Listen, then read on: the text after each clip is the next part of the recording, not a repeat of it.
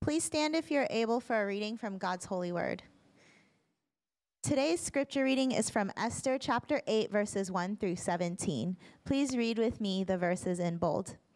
On that day, King Ahasuerus gave to Queen Esther the house of Haman, the enemy of the Jews, and Mordecai came before the king, for Esther had told what he was to her.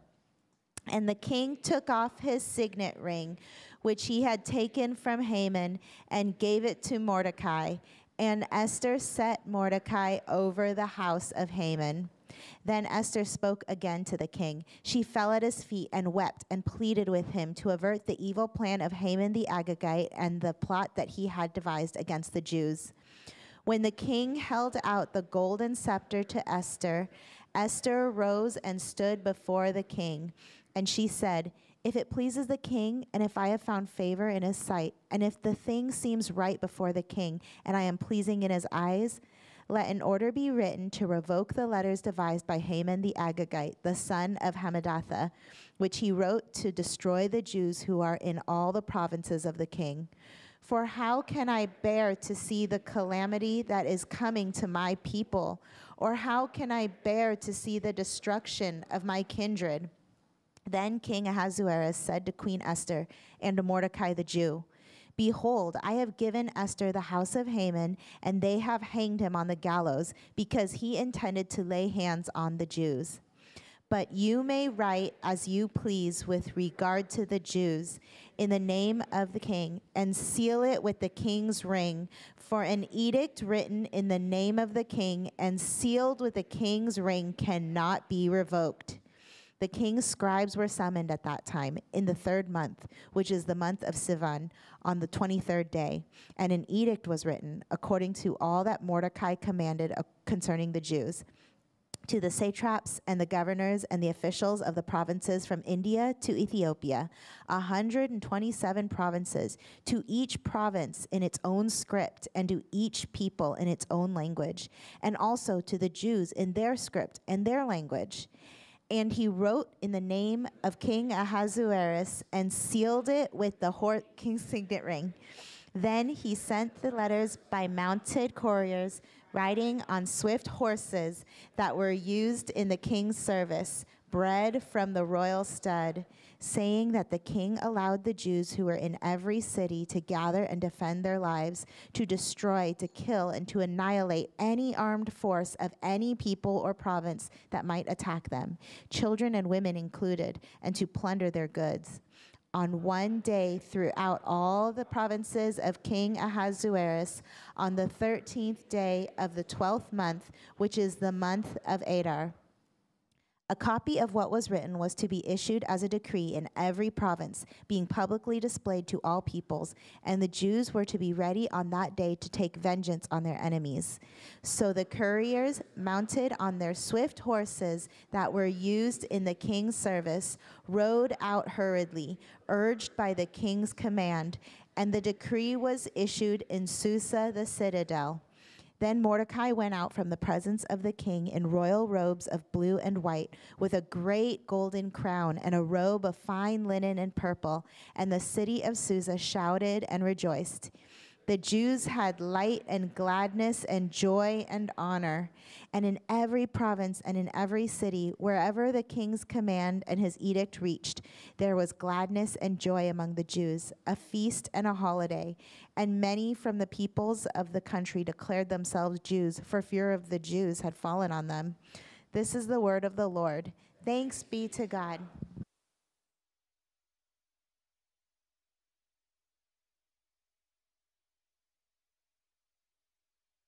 Morning. Am I not on? Mic testing? All right, perfect. All right, thank you. Good morning, my name is Daniel, one of the pastors here. Thanks for joining us here this morning, whether you're online or whether you're here in person, whether you're here for the first time or whether you're here for the 100th time. Thanks for being here and being with us. I don't know if we've met 100 times. Have we? I don't know. Got to do the math. But thanks for being here. Again, thanks for being here on a lot cooler Sunday than the rest of the week. Well, friends, there's a saying that goes like this: it ain't over till it's over, right? It's not over. The show's not over until and I don't mean to be offensive. I thought I'd put that in there. It could as well be the short Korean guy sings. I don't know.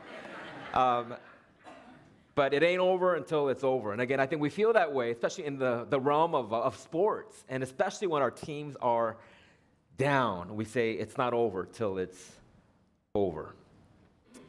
Even if a team is behind, there's still a chance. Until the final whistle, until the final inning, until the final play. You see, the thing is, one should never assume the outcome of a situation until it has reached its end. And you kind of get that sense that the movie is over, that the play is finished. The book has concluded when Haman was hung instead of Mordecai on the 75-foot gallows.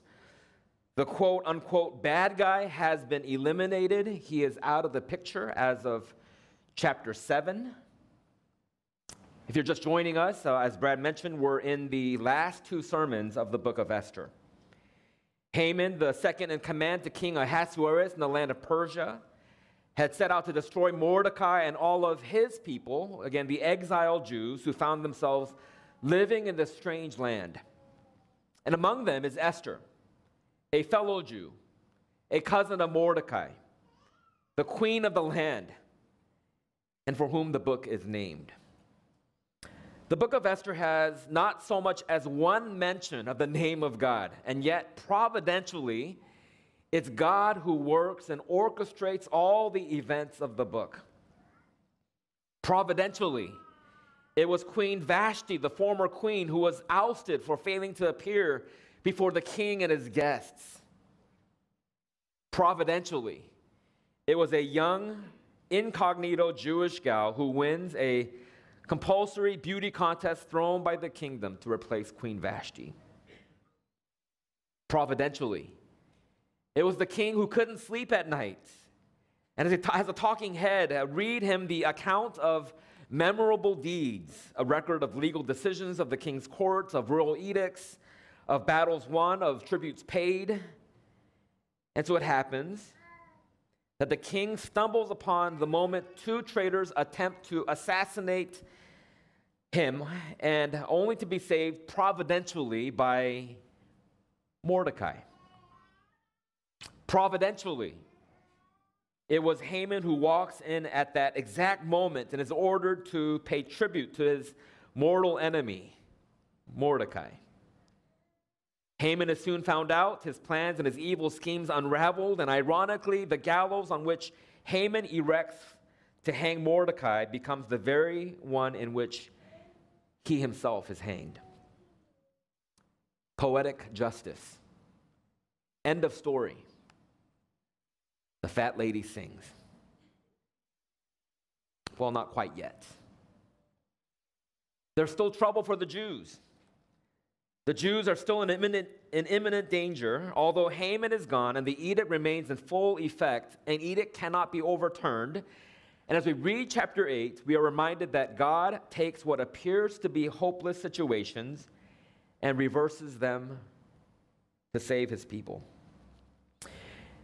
In the book of Esther, chapter 8, verse 1, it reads, "On that day, King Ahasuerus gave to Queen Esther the house of Haman, the enemy of the Jews, and Mordecai came before the king, for Esther had told what he was to her, and the king took off his signet ring, which he had taken from Haman, and gave it to Mordecai, and Esther sent Mordecai over the house of Haman." In a drastic turn of events, the king bestows Haman's house, that is, Haman's estate and all of his possessions, to Queen Esther. And then the text reads, "Mordecai came before the king, for Esther had told what he was to her, and the king listened to this. How is this for a great reversal? The king took off his signet ring, which he had taken from Haman, and gave it to Mordecai, and Esther set Mordecai over the house of Haman." As I mentioned before, the book of Esther is a satire. And you see the play of these turn of events where Haman is the second most powerful man in the kingdom. And it's turned over to Mordecai, a Jew.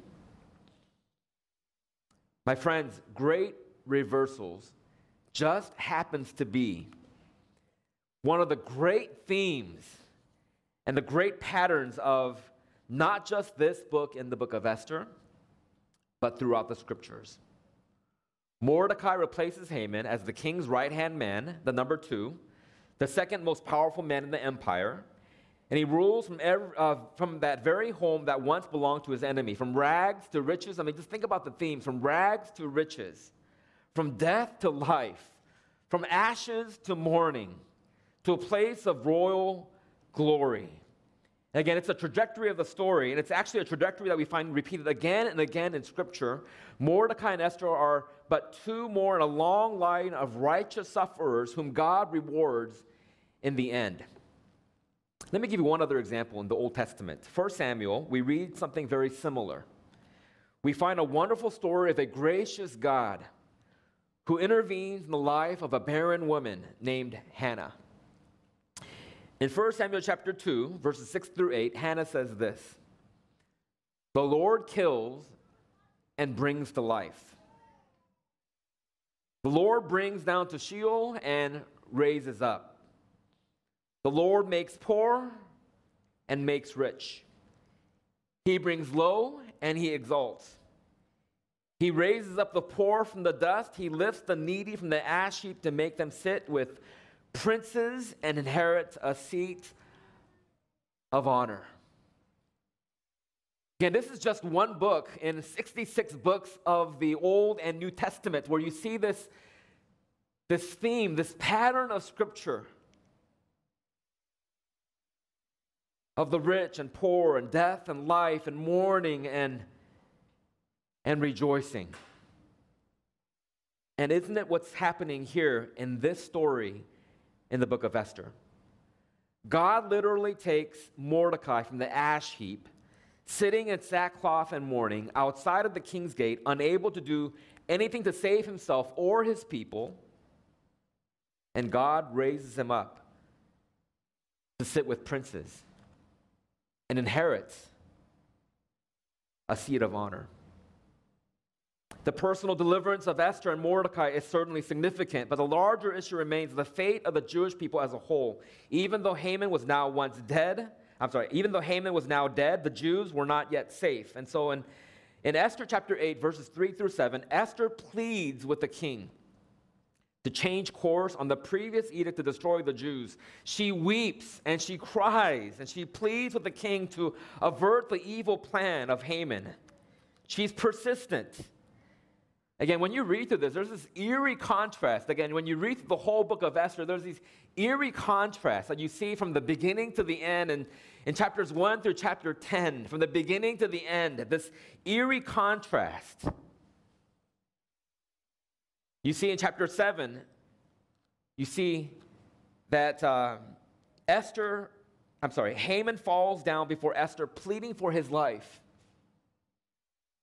And in chapter 8, Esther falling before the king to plead, not for her own life, but the lives of her people. She has a greater care for her people than her own life. She bravely stands before the king's presence without approval in order to begin the petition to save her people. And now she mourns with tears in order to have the decree of destruction revoked. So the question in verse 6, "For how can I bear to see the calamity that is coming to my people? Or how can I bear to see the destruction of my kindred?" What's interesting is here the satire for us to see is in full force. Here is an all-powerful king who is unable to exercise his all-encompassing power. It's satire at its finest. The book mocks the so-called powers of this world. It pokes fun at the claims of power and worldly empires, and it disarms them and cuts them down to size. It's funny because the king has this absolute power, and yet he has no power to overturn his own edicts, his own decrees, his own laws. In verse 8, you read that, "For an edict written in the name of the king and sealed with the king's ring cannot be revoked." The king's edict was irrevocable. The king's edict was permanent. The irrevocability of a law was noted first in chapter 1, verse 19, and again it's noted here in chapter 8 as well. But if you know anything about government, any law, there's a loophole. There's a workaround to every law. And the Persians had a way of figuring out laws that were a workaround to previous laws that had been in place. And again, there were times when there were laws that were contradictory to former laws. I mean, sound familiar? I don't mean to mock the laws of the United States of America, but there are loopholes and contradictions, and here's the workaround. Look at verses 9 through 14. Here is the reversal. Again, Esther has poured out her request. The king, for his part, has reassured Esther that she and Mordecai are now, in fact, positioned themselves to undo the edict that Haman has enacted. But the question is, how? Mordecai wore the royal signet ring taken from the hand of the condemned Haman. It is a great reversal of events. And if you remember in chapter 3, verse 10, the king takes off the signet ring and gives it to Haman, so he possesses the king's authority in the king's name. There it was given to a Gentile, Haman, the Amalekites, and here it's given to a Jew, Mordecai. And so for the first time, it was for the destruction of the Jews, and now it will be for their salvation. They contrast, but they confirm that God is the one who sets up rulers and disposes rulers in order to accomplish his purposes. Persian laws could not be revoked exactly, but you know what? They could be contradicted. They could be overridden with a new law. A new law could supersede the old one. Here we get to see something of the perversity of the Persian Empire. We cannot change our minds, but we don't mind contradicting ourselves. We can't repeal the old law, but we can pass a new one that says the opposite. And that's King Ahasuerus' advice to Mordecai and to Esther. So what is the new edict? The new edict mandated was measure for measure retaliation by the Jews against their enemies. How do you circumvent a law which mandates destruction and which must be allowed to continue to its fulfillment? Again, it's that you provide one that contradicts the other one. The former edict said, kill all the Jews. The second one says, well, you can kill your enemy, if you are a Jew, if they attack you first.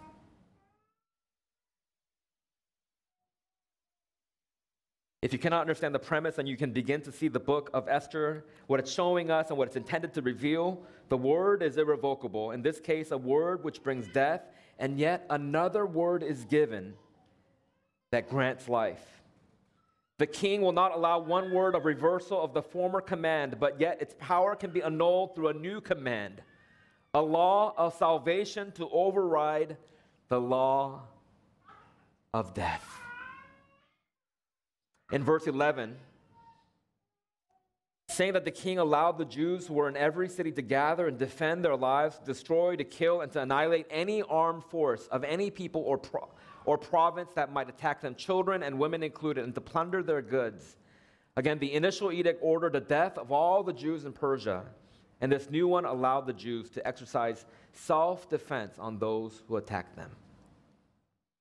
You'll notice a great change of events.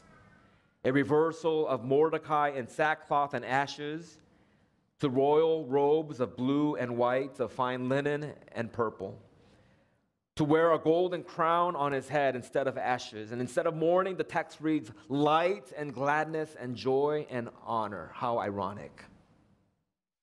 Mordecai is granted royal honors, not just in the presence of the king, but as he went in and out from the king's presence, his garments and crown will be seen by all.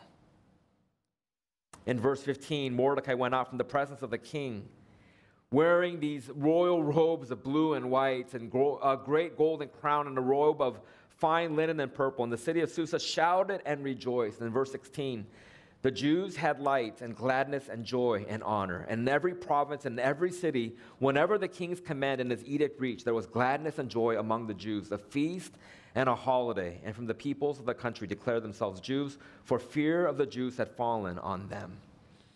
Just a few points here I wanted to just some observations from the text this morning. What does this mean for us? As we read the book of Esther, and as we read particularly the book of Esther chapter 8, what does this mean for us? Well, perhaps you've found yourself this morning looking for a turn of events, a change of circumstances, maybe a change of scenery, or maybe a reversal of fortunes. Perhaps this morning you've come looking for answers to the questions of life, wondering if there's hope in the midst of hopelessness. For whatever reason you're here, we're glad, we're excited that you're here with us. We don't think that you are here by accident, but perhaps by the divine providence of a God who cares for you and loves you. My friends, the story of Esther is a story of great reversals.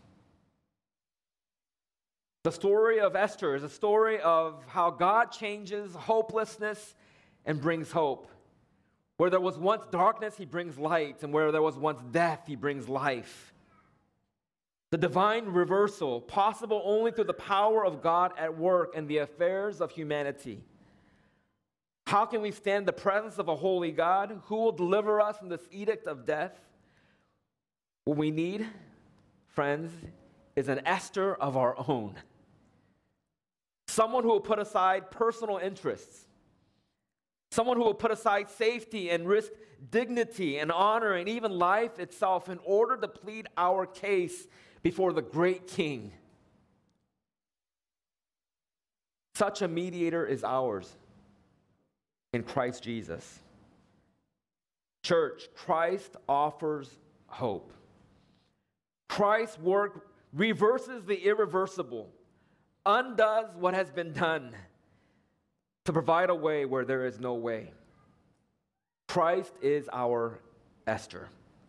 This is the grand reversal to which all the reversals in the book of Esther's story point. All the reversals that we read about in these 10 chapters of the book of Esther all point to Christ.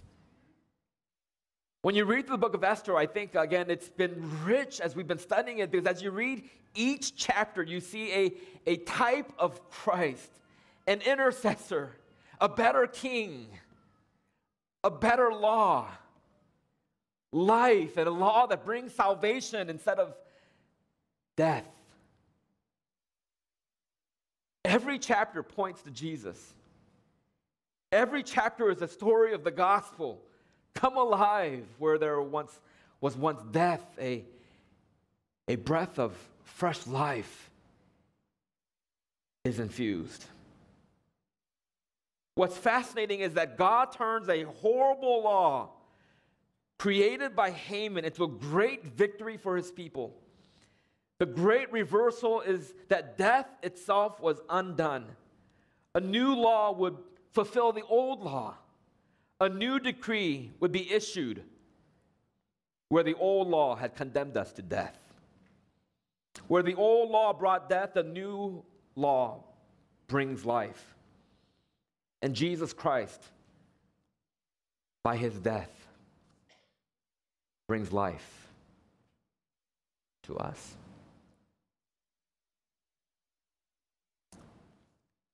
I feel like we've preached 10 times through the book of Esther, and I think you've heard us say the same thing 10 times. But it's the gospel story that you and I need to hear again and again. I know I do.